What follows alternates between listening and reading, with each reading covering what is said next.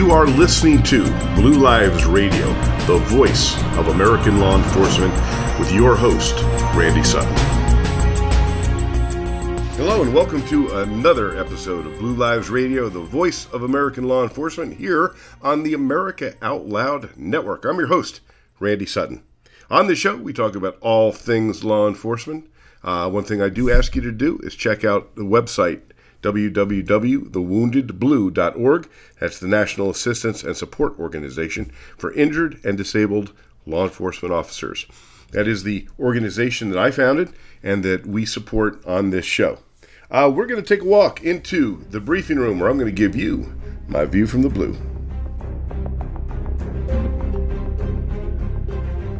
If you have listened to this show in the past, you know that during this segment, I talk about topics in law enforcement. And I'm going to do something a little bit different this week. I'm going to reread a monologue that I wrote for my television show. If you haven't seen it, go to lifezet.com. That's lifezet.com. And I have a show there called The Voice of American Law Enforcement. And this is like an opinion piece, if you will. And I'd like to share it with you. And then we'll talk about some current event stuff. Although this is current events too. This is a call for accountability. Accountability by those entrusted with the sacred responsibility of protecting the people they are elected to serve. I'm referring to politicians of every stripe and position, without regard to political party or affiliation.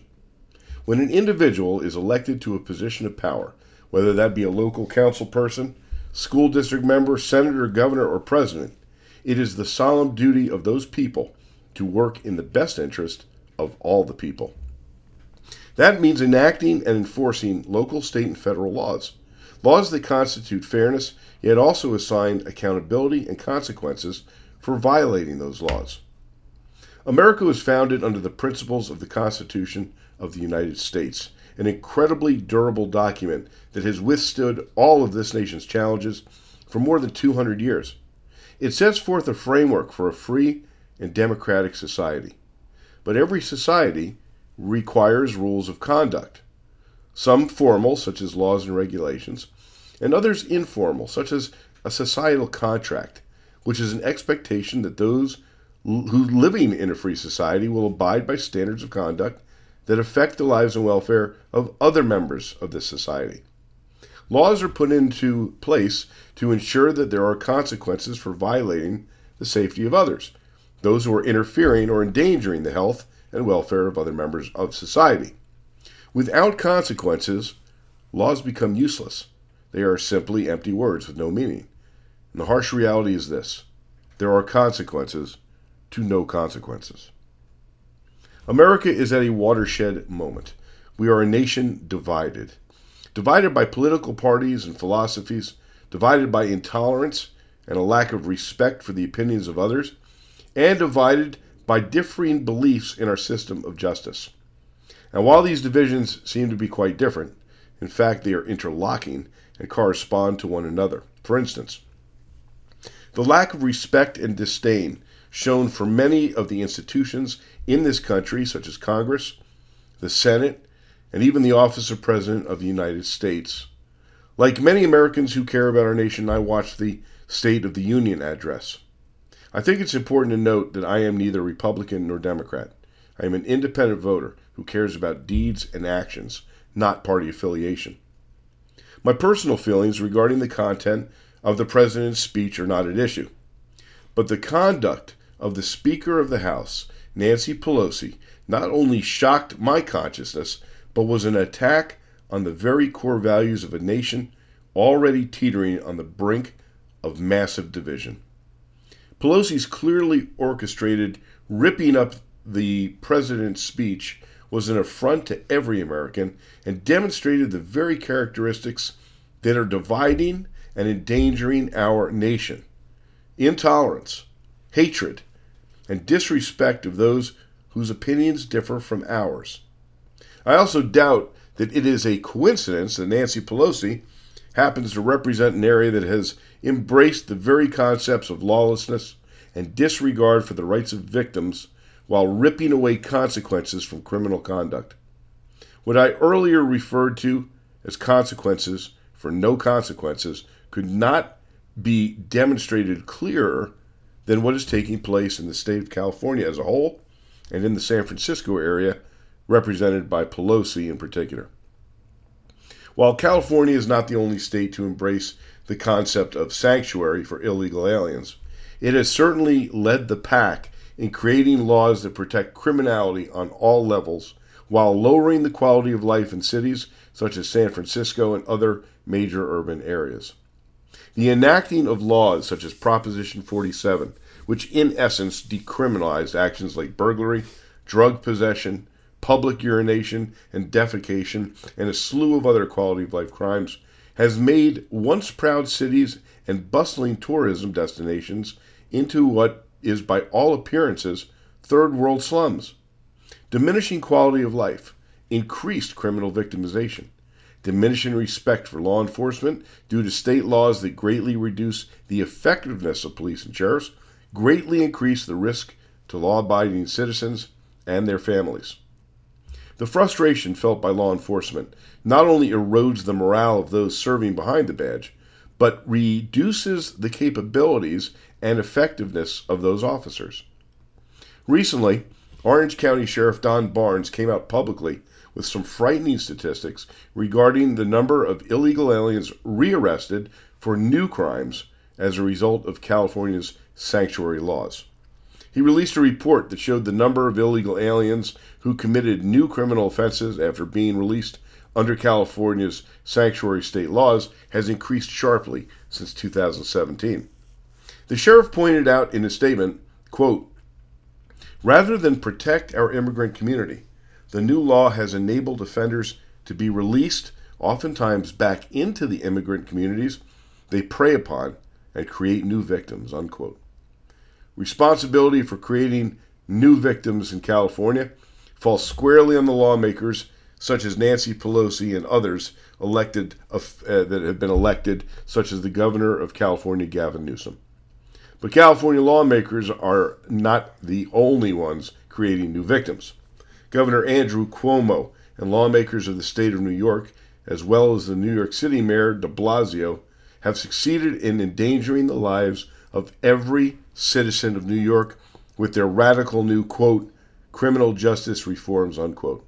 These new laws include what they are referring to as bail reform, which, while being touted as a social justice endeavor, is in reality the wholesale release of dangerous offenders without even having to post bail when they kill, maim, steal, and even rape others.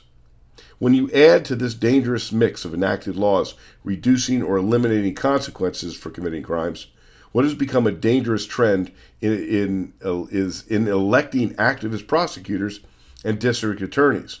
Then you have the perfect storm for chaos. The election of Larry Krasner in Philadelphia, Kim Gardner in St. Louis, Marilyn Mosby in Baltimore, Chesa Boudin in San Francisco, and numerous others across the United States have created a startling elimination of consequences.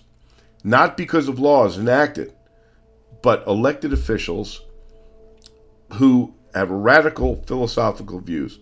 And they are the very people entrusted to prosecute the criminals who prey on society, but who they now vow to protect from consequences for their lawlessness. I told you at the beginning of this monologue that this was a call for accountability. Accountability on the part of those elected officials whose duty and responsibility is to protect the people of the cities, towns, and states they've been elected to serve. There could be no greater honor than have the trust of the people. But with that honor comes an incredible duty, the duty to put aside personal biases, political philosophies, friendships, and feelings for the good of the people who elected you. It is a daunting task, and one that challenges personal strength and integrity, for the allure of power is a constant and potent temptation. Our nation is struggling. The divisions that are ripping across America will have long-lasting and far-reaching consequences. While we have survived threats and wars and many internal conflicts in the past, we as a nation must come together and unify if we are to thrive and grow as a people. It is only through ethical and committed leadership that we will overcome division and intolerance. And I pray that we are up to the task. That's the monologue that I wrote for my television show. If you want to take a look at it, go to lifezet.com and you can check it out there. But I thought it was important to share with you this viewpoint. Watching the State of the Union address, I saw some amazing things take place there. The Tuskegee Airman who was honored and given at 102 or 103 years old, given the honor of being made a brigadier general. Families reunited during the speech. I mean, there was some amazing stuff, and yet between Pelosi and some of the other actions that I saw there that were so disrespectful, it was an embarrassment to me. And you know, I love this country. I believe myself to be a patriot. And even though we can differ in our opinions, we should not allow those differences in opinions in causing us to become so virulent in our opinions that they affect this country. And that's what we're seeing from our elected leaders, and it's pitiful to watch. It's an embarrassment. It interferes with the ability of our lawmakers to work together to create a country that frankly is at odds with each other. So anyway, I wanted to share that with you. If you like that type of monologue, reach out to me on my Facebook page if you would. Let me know. I'm at the Voice of American Law Enforcement on Facebook. Or you can Twitter me, at LT Randy Sutton. If you love coffee as much as I love coffee, in fact, even if you don't love it as much as I do, but you like it, Law Dog Coffee Company is the newest and the greatest coffee company to come along in a long time. Now, all right, I admit I'm a little prejudiced because Law Dog Coffee is a major sponsor of the Wounded Blue. They actually donate 15% of their revenue to the Wounded Blue. And they are a partner of the Wounded Blue in a lot of different ways. So, this coffee company is law enforcement based. It supports law enforcement. But most importantly, the coffee is amazing. I love it. I mean, it's rich. It's organically grown. It's ethically grown in Costa Rica. It is roasted by a family roasting company. It's been in business for 90 years. It's rich. It is delicious, and it gets delivered directly to your door. It's subscription based.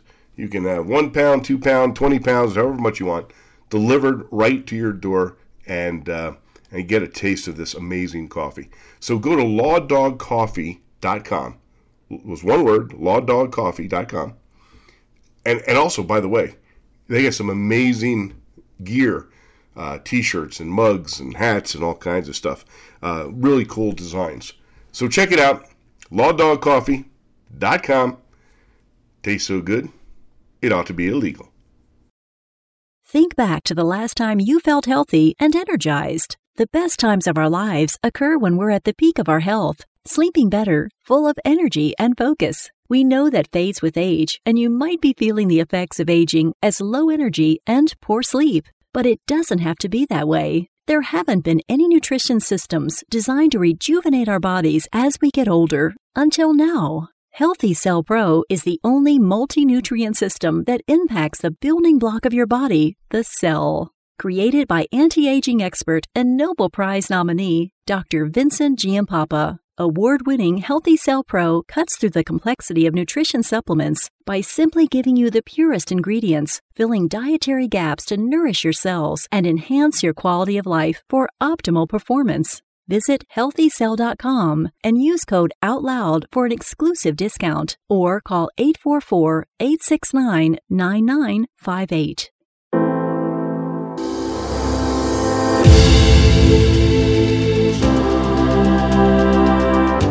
It's your news and entertainment network. News blogs, informative podcasts, entertaining videos, or listen to 24/7 Talk Radio on our free apps on Apple, Android, or Alexa. We the people, AmericaOutloud.com is the voice of liberty and justice for all. Welcome to the new era in communications. America Out Loud Talk Radio.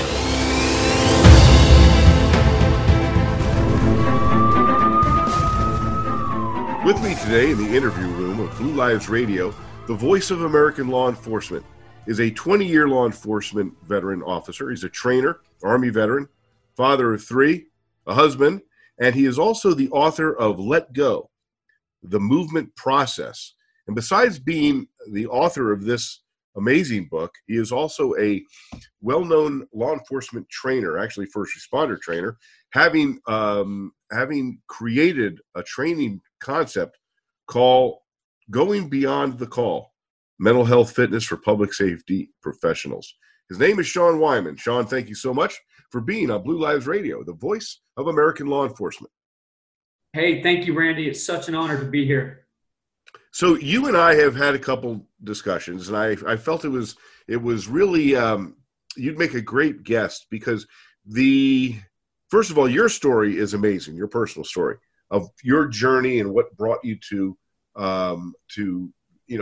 basically live a life of service. So let's go back to the beginning, if you will. Let's talk a little bit about your past and about what caused you to create not only the idea for the book, but to write this amazing book and devote your life to the mental health fitness of first responders.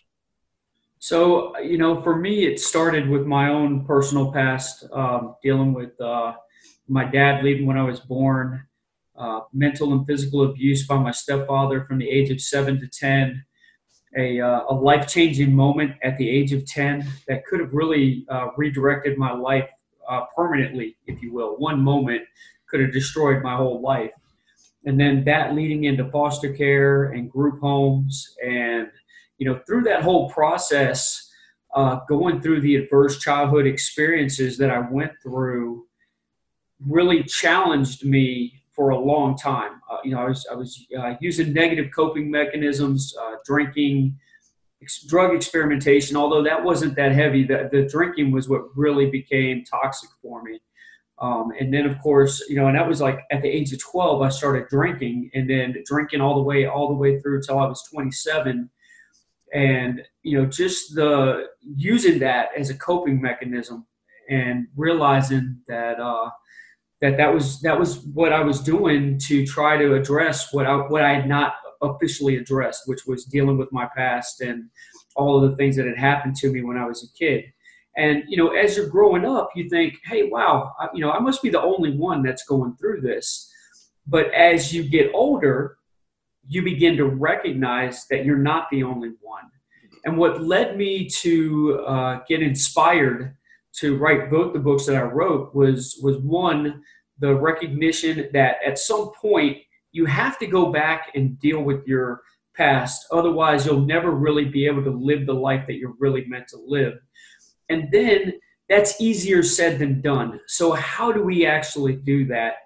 And then I started looking at how that tied into public safety as far as what we do as a profession. I mean, a large majority of our career is focused on dealing with social, emotional, challenging problems.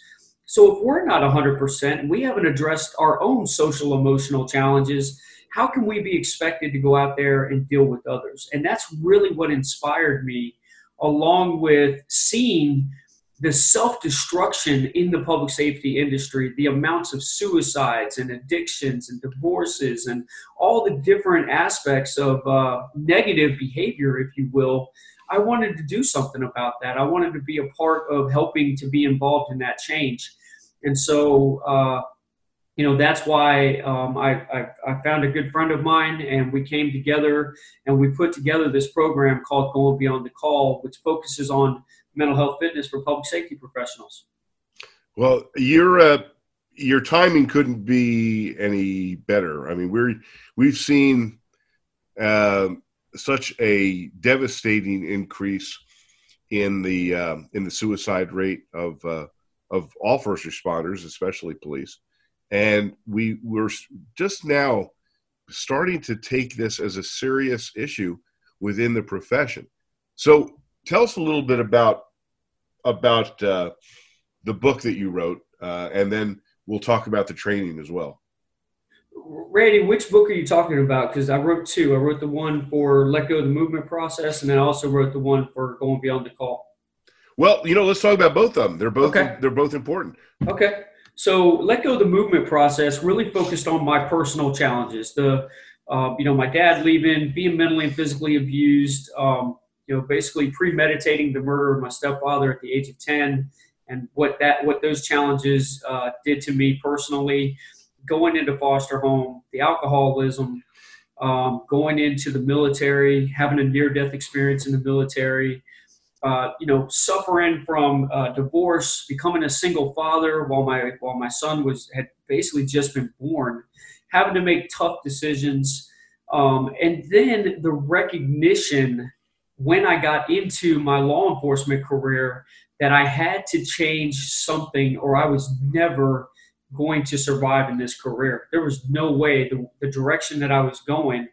And this is what I really wanted to do my whole life. My whole purpose had been, because of positive influence from law enforcement. As I was growing up in a challenging environment, I saw that as my way out and a way to, if you will, guarantee me not to go down the dark path that I was so scared I was going to fall down. As far as, my stepfather being an abuser, I didn't want to be an abuser. I didn't want to abuse my wife. I didn't want to abuse my kids.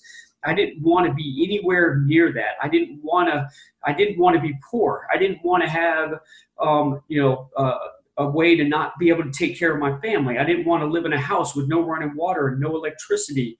I didn't want to go through those things.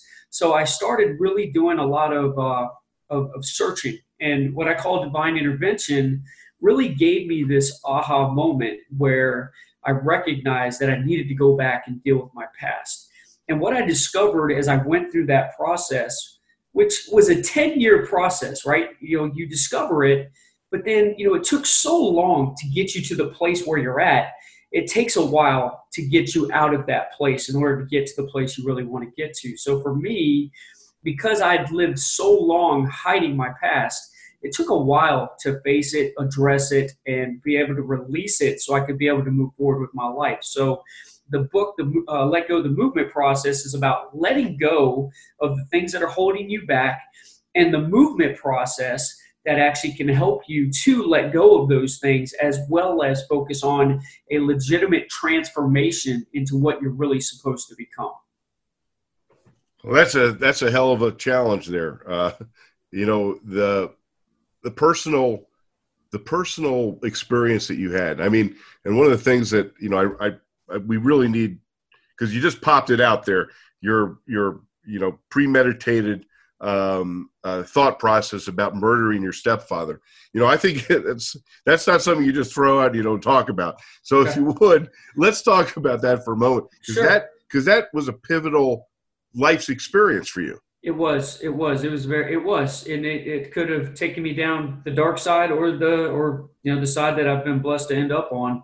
So my mom was white, my stepfather was black. We lived in a predominantly, low-income neighborhood. There was a lot of drugs. I was the only white kid that lived in that neighborhood. So I took a lot of mental and physical abuse outside of the home. But what people didn't realize was there was even more inside the home. My stepfather was mentally and physically abusive. He was addicted to heroin and cocaine, and he was dealing as well as using, which was just super, super toxic, man. My mom was this beautiful woman who had this successful career, and I watched this man just totally mentally, physically, emotionally, spiritually just tear apart the woman that I saw that had so much strength, so much courage, so much love in her heart. I watched him just destroy that. And it came to a point when I was 10 that, I'd been hit with everything you could possibly imagine. And I'd been beaten pretty extreme on many occasions. But this was the one time that I got beat to the point where I couldn't move for an entire week. And Jesus. I remember the night that I got beat, and it was over the stupidest thing. It was because a school play went late, and he was pissed because he had something else that he wanted to do that night.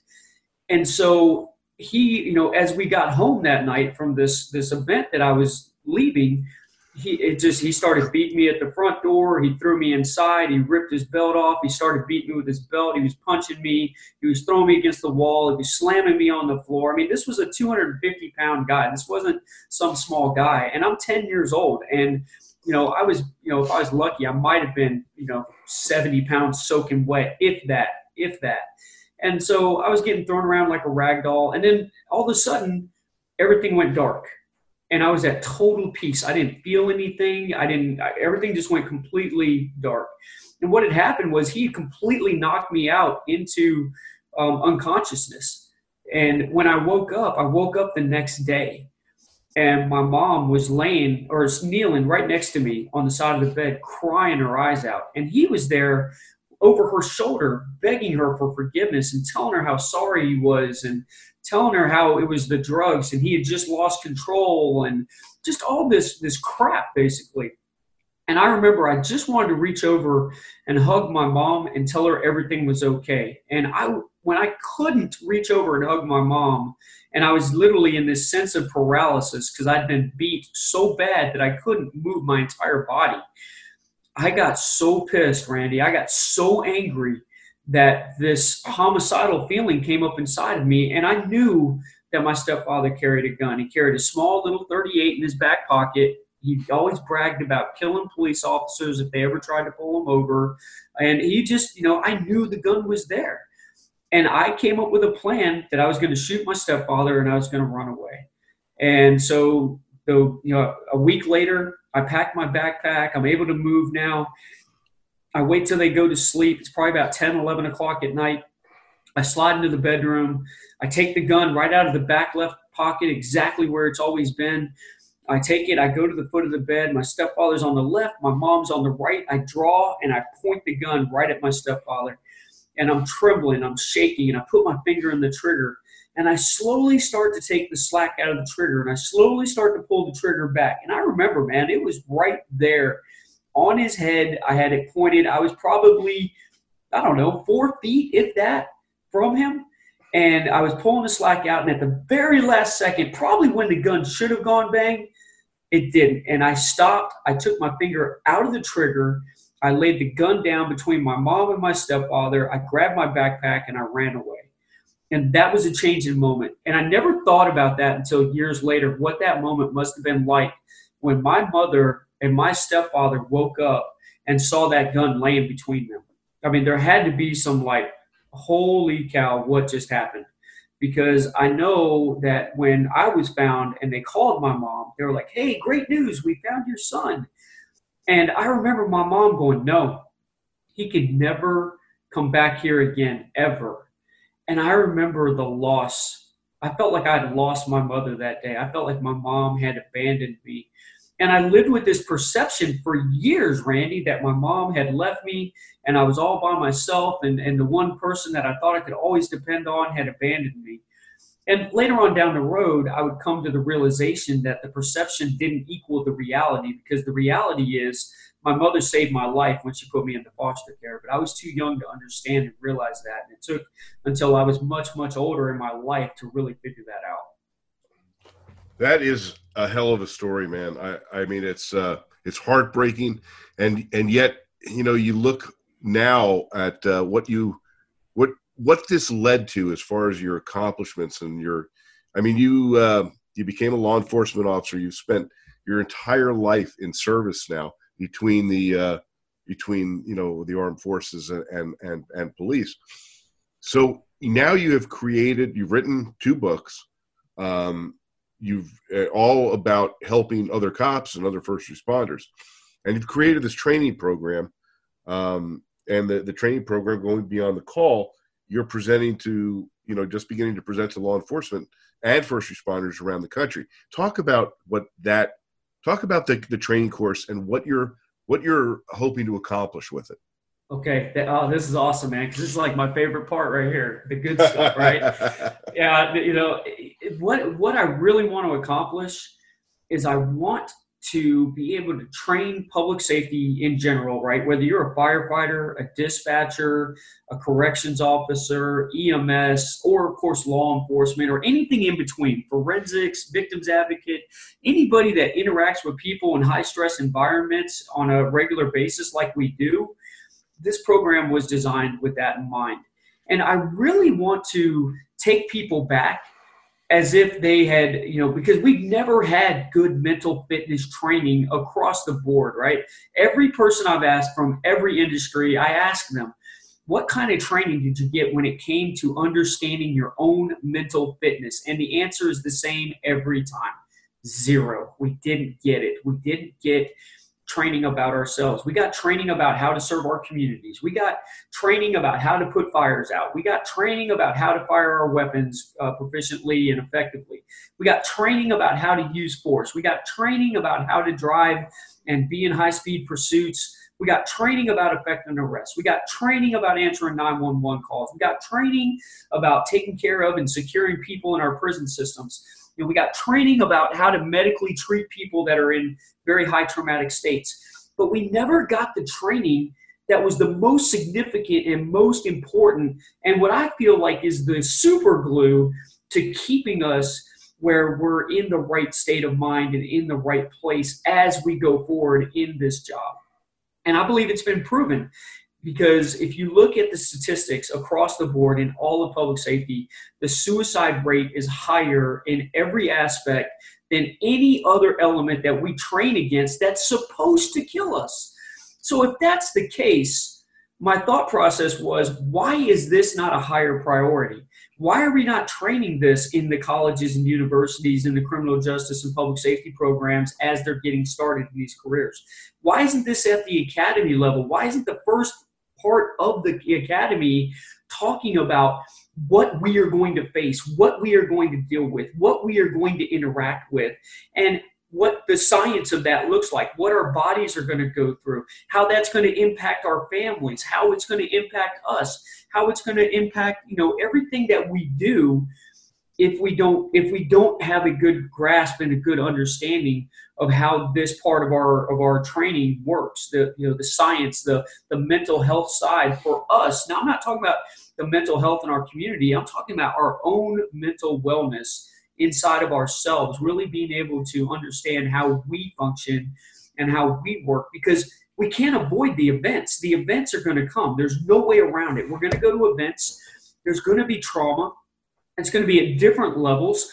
There's going to be stress. Some of it's going to be good stress. Some of it's going to be very high, bad stress. And we need to understand how to deal with those things. So my program is focused on creating a tactical, emotional adversity management system, or TEAMS for short, right? Tactical Emotional Adversity Management System that is a tool for all public safety professionals so they know how stress really works. They understand how trauma really works, and they understand how trauma can lead up to PTSD if it isn't managed, if it isn't dealt with accordingly, if we're not teaching them if we're not breaking the stigma, Randy, and teaching them that it's okay to not be okay.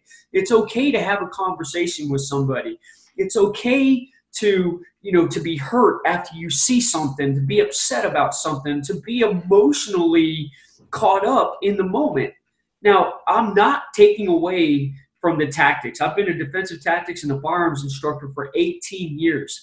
And I actually believe this training will make all of that training even better because we are more in tune with what's actually going on. We're more in tune with ourselves. We're more in tune with the people that we're interacting with. and we have a much better understanding. So when we implement this training correctly, and you now have a tool in your toolbox that helps you to deal with the tactical, the emotional, the adversity, and you have a management system in place to be able to do those things, you bridge the gaps in your community, you reduce the liability in your organizations and beyond. You are creating better mental wellness internally and externally in your individual people in your organization and with their families.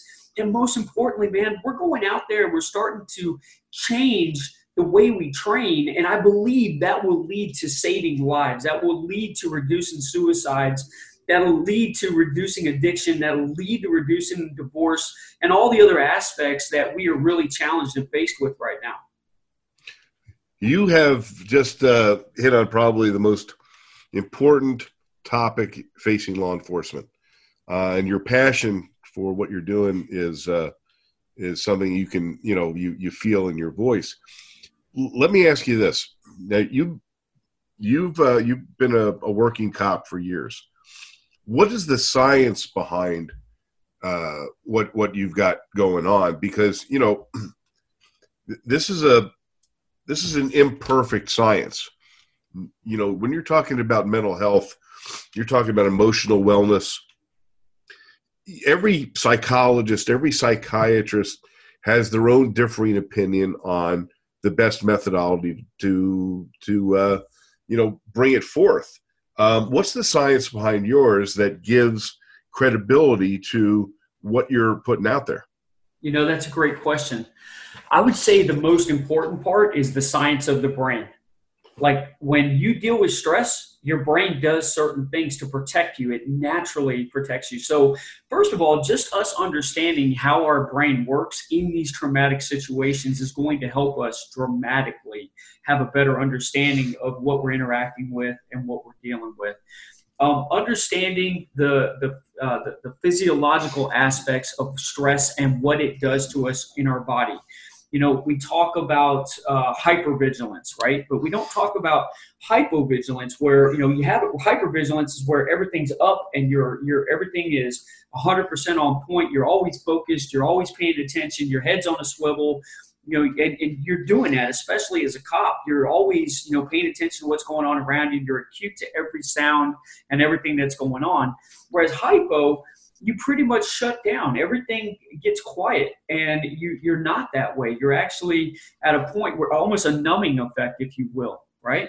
So it's important for us to be able to recognize this not only in ourselves, but also in the people that we work with day in and day out, so that we can have what we call good peer-to-peer programs where we can have conversations with each other, where we can have opportunities to be able to interact with each other, but also go outside of our organizations and get help if that's what we need. We pull in from a lot of different experts, right? Kevin Gilmartin, you're familiar with Kevin, right? Oh, he's one of the best. Yep. Yeah. I cite a lot of his stuff because he has some really good information talking about the science and the different things that happen. So there's some things that are cited from him. Dave Grossman, who wrote the foreword on the book, another one that we tie in to what we're talking about. But we also deal with the ACEs side, which is the adverse childhood experiences, because a lot of people that come into our profession, they aren't the most perfect people when they come in, like myself. They went through things in their past, and because of those things, they want to come into this profession to make a difference, to serve people, to help people, because maybe they didn't get that help when they needed it. So they see the importance of that. So it's helping them to understand it there's a lot of different aspects to this. I'd say the biggest one is the brain science, and that's what my partner Dee really loves. So she calls it the nerdy side, right?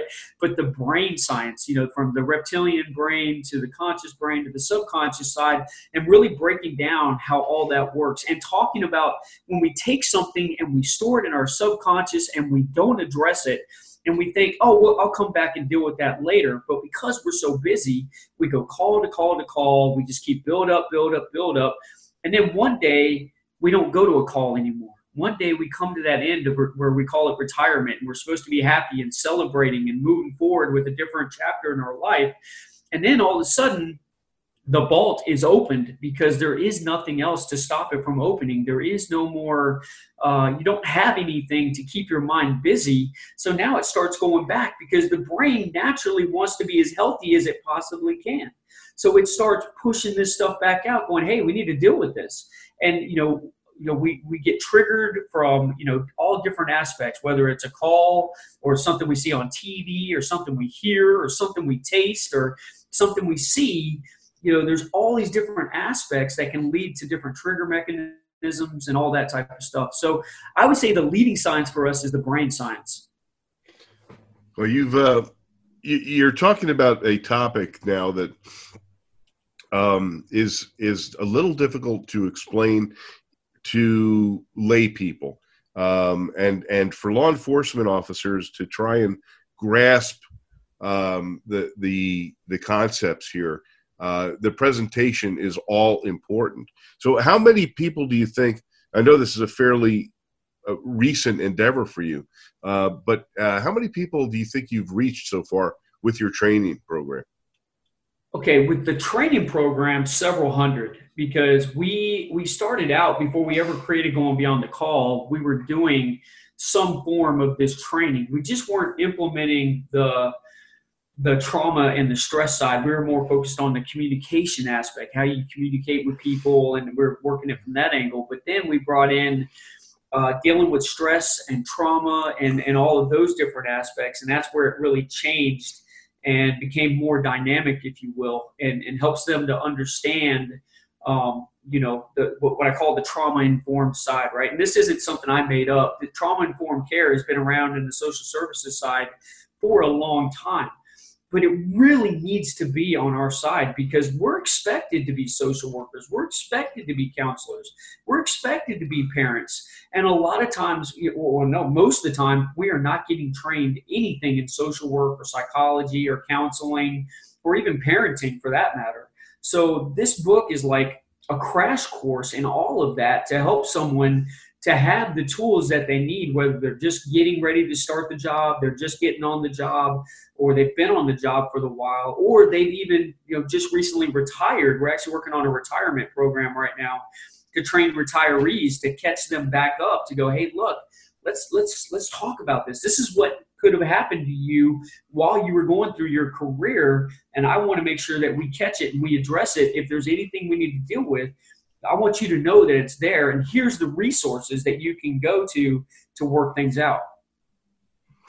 So you're going to be offering this course. I mean, literally, this is the ground floor. Yes, sir. So how can people avail themselves of the training? So right now, most of it is in Florida, but we do not plan on staying in Florida. So if you're outside of Florida and you're like, this is something I'm definitely interested in, and I would love to have a conversation, you can reach out to me directly. Go to gbtc911.com, which is Going Beyond the Call, the acronym gbtc911.com. There's a place in there where you can contact us directly. You can call me. You can reach me through social media, and we can have a conversation about what our training is. We can send you a training outline. The thing I love the most is that we really focus this towards all public safety. So let's say that you're a dispatcher listening today and you're going, this isn't for me because this sounds more law enforcement oriented. No, that's not the case. We would customize the training to communications 911 dispatchers. If it was firefighters, we would customize it to them. If there's certain pieces that you want and certain pieces that you don't want, we can customize the training to what best fits your needs. And we understand that has to be part of the program. You need something that's customizable and relatable to you. So like when we do firefighter training, I'm going to have firefighter trainers that will be with us to help implement this so that they have someone that they can connect with, right? Because you were talking about layman terms. I agree. I wanted this to be simple and understandable and not complicated. And I think we've done a really good job of finessing it and getting it to that place with everybody that we've trained over the last about 3 years now, and really Going Beyond the Call about the last year. We probably trained about 200-300 people so far just in Florida. So that doesn't include anybody that's gotten the book and is getting training out of the book, because the book itself is the training manual. It is an actual training manual that you can read the book and start to apply what you learn from there into your everyday career, whatever that looks like for you. Fantastic, man. I can't thank you enough for both your endeavors here. You've recognized an incredible need. You recognize that that this is there's a huge gap that needs to be filled in, and giving these young men and women, especially who are at the entry phase of their career, giving them the opportunity to get this training. I just hope that the law enforcement embraces it, that the management of different agencies finally recognize that this is an essential part of the preparation process for law enforcement. And you got a big fight ahead of you, buddy. But I think that you're on a great path. You've made some incredible accomplishments. So I urge my listeners to check you out on Amazon. Going Beyond the Call, let go the movement process. Check out gbtc911.com and reach out because there is a tremendous need out there. So I want to thank you again for taking the time, Sean. This is Sean Wyman, more than a 20-year law enforcement officer, veteran.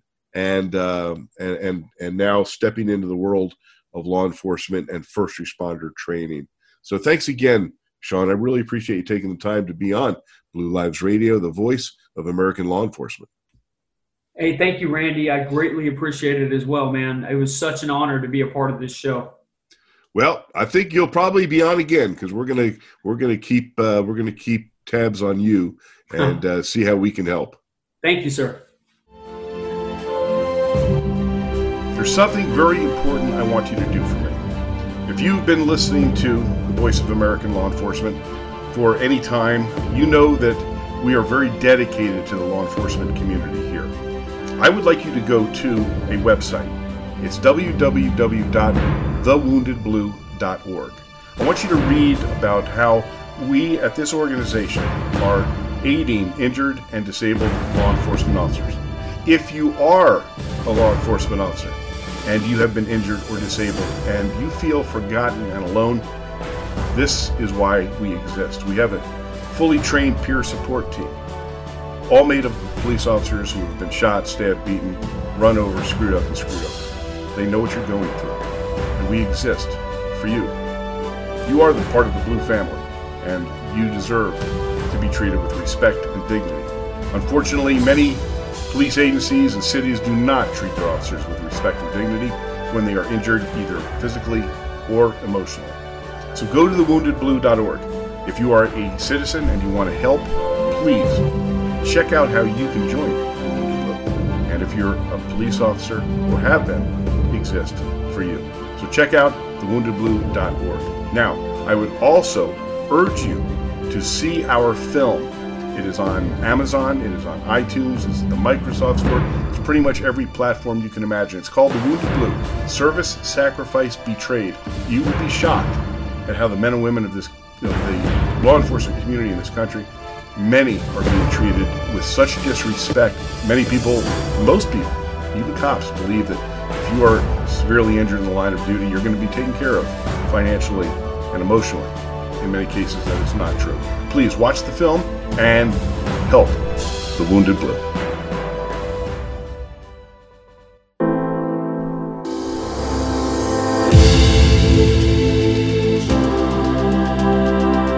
Spreading the out loud truth from sea to shining sea. AmericaOutloud.com is the voice of liberty and justice for all. The goal is to deliver a message of truth, inspiration, and hope to the world, to unite people from all backgrounds and beliefs in an effort to advance humanity. We are the vision of the voices. Welcome to the new era in communications, America Out Loud Talk Radio.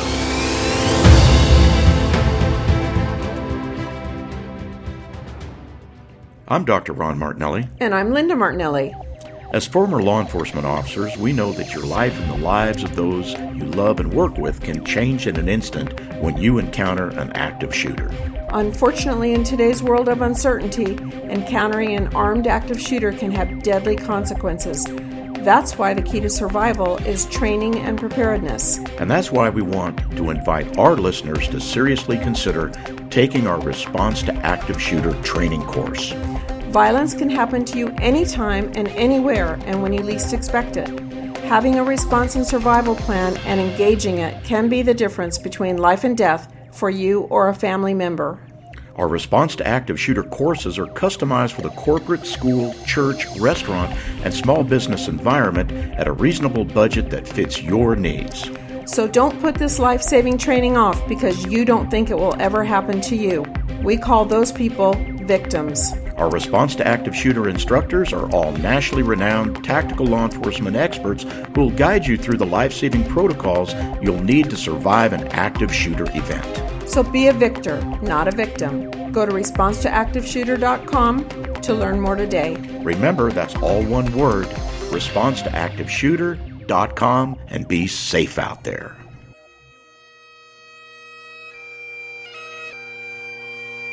End of Watch with Randy Sutton. Each week here on Blue Lives Radio, the voice of American law enforcement, we feel it is our duty to honor the men and women of the profession who have made the ultimate sacrifice and given their lives in the line of duty. This week, unfortunately, I have 4 names to read. The first is Police Officer Alan McCullum of the Corpus Christi Police in Texas. Police Officer Alan McCullum was struck and killed by a drunk driver while conducting a traffic stop on Highway 358 near Carroll Lane at 9:38 p.m. He and 2 other officers were on the scene of the stop when another vehicle struck one of the patrol cars, then struck him and a second officer. Officer McCullum suffered fatal injuries. The other officer suffered non-life-threatening injuries. The drunk driver who caused the crash was charged with intoxication manslaughter, driving with a suspended license, and intoxication assault. Officer McCullum was a U.S. Army veteran, recipient of the Bronze Star. He had served with the Corpus Christi Police for almost 7 years. He is survived by his wife and 3 children. Police Officer Alan McCullum, Corpus Christi Police Department, Texas. End of watch Friday, January 31st, 2020. The second is Deputy Sheriff Richard Whitten of the Liberty County Sheriff's Office in Texas. Deputy Sheriff Richard Whitten succumbed to complications of a gunshot wound sustained on May 29, 2019, while responding to a shots fired call in Cleveland. He was en route to a training class and had just driven past the scene of the double murder when the shooting was dispatched over the radio. As he responded back to the scene and encountered the suspect fleeing in a vehicle, Deputy Whitten and a member of the Cleveland Independent School District Police pursued the subject onto CR 2243, where the man immediately pulled into the parking lot of a veterinary office. As Deputy Whitten challenged the subject, the man produced a handgun and opened fire, striking him in the neck and paralyzing him. The other officer returned fire as the subject fled. The man later committed suicide after being located by other officers. Deputy Whitten was flown to Memorial Hermann Hospital in Houston in critical condition. On February 3, 2020, he suffered a complication while undergoing physical therapy and passed away. Deputy Whitten had served with the Liberty County Sheriff's Office for 4 years. Deputy Sheriff Richard Whitten, Liberty County Sheriff's Office, Texas. End of watch, Monday, February 3rd, 2020. The next officer is Police Officer Nick O'Rear of the Kimberly Police Department in Alabama. Police Officer Nick O'Rear was shot and killed during a vehicle pursuit on I-65 near Old U.S. Highway 31 at about 10 p.m. An officer with the Warrior Police Department had initiated the pursuit when he attempted to conduct a traffic stop. Officer O'Rear responded to assist in the pursuit when the man opened fire, striking him. Officer O'Rear's vehicle then crashed nearby. He was transported to UAB Hospital, where he succumbed to his wounds at 1:15 a.m. The driver fled into Jefferson County, where he was taken into custody and subsequently charged with capital murder. Officer O'Rear had served with the Kimberly Police Department for 1 year, previously served with the Asheville Police Department. He is survived by his 2 children, with a 3rd child on the way. Police Officer Nick O'Rear, Kimberly Police Department, Alabama. End of watch Wednesday, February 5th, 2020. The next officer to lose his life in the line of duty was Trooper Joseph Bullock of the Florida Highway Patrol. Trooper Joseph Bullock was shot and killed when he encountered a disabled vehicle on I-95 just north of the interstate rest area in Martin County. He stopped to assist what he believed to be a disabled motorist at about 10:15 a.m. One of the occupants of the vehicle fatally shot him as he approached. An off-duty Riviera Beach police officer who happened to be driving past the scene shot and killed the subject. Trooper Bullock was a U.S. Air Force veteran, had served with the Florida Highway Patrol for 19 years. He is survived by his wife and 2 sisters. Trooper Joseph Bullock, Florida Highway Patrol, end of watch, Wednesday, February 5th, 2020. Each of these officers gave their lives in the line of duty. May they rest in peace. Thanks so much for tuning in to this week's episode of Blue Lives Radio, the voice of American law enforcement, where we bring you everything about law enforcement from a law enforcement perspective. Couple things. If you are on Facebook, please come to my page. That is the voice of American law enforcement, and like it and follow it. Also, since you're going to be on Facebook anyway, go to the Wounded Blue and like that and follow that as well.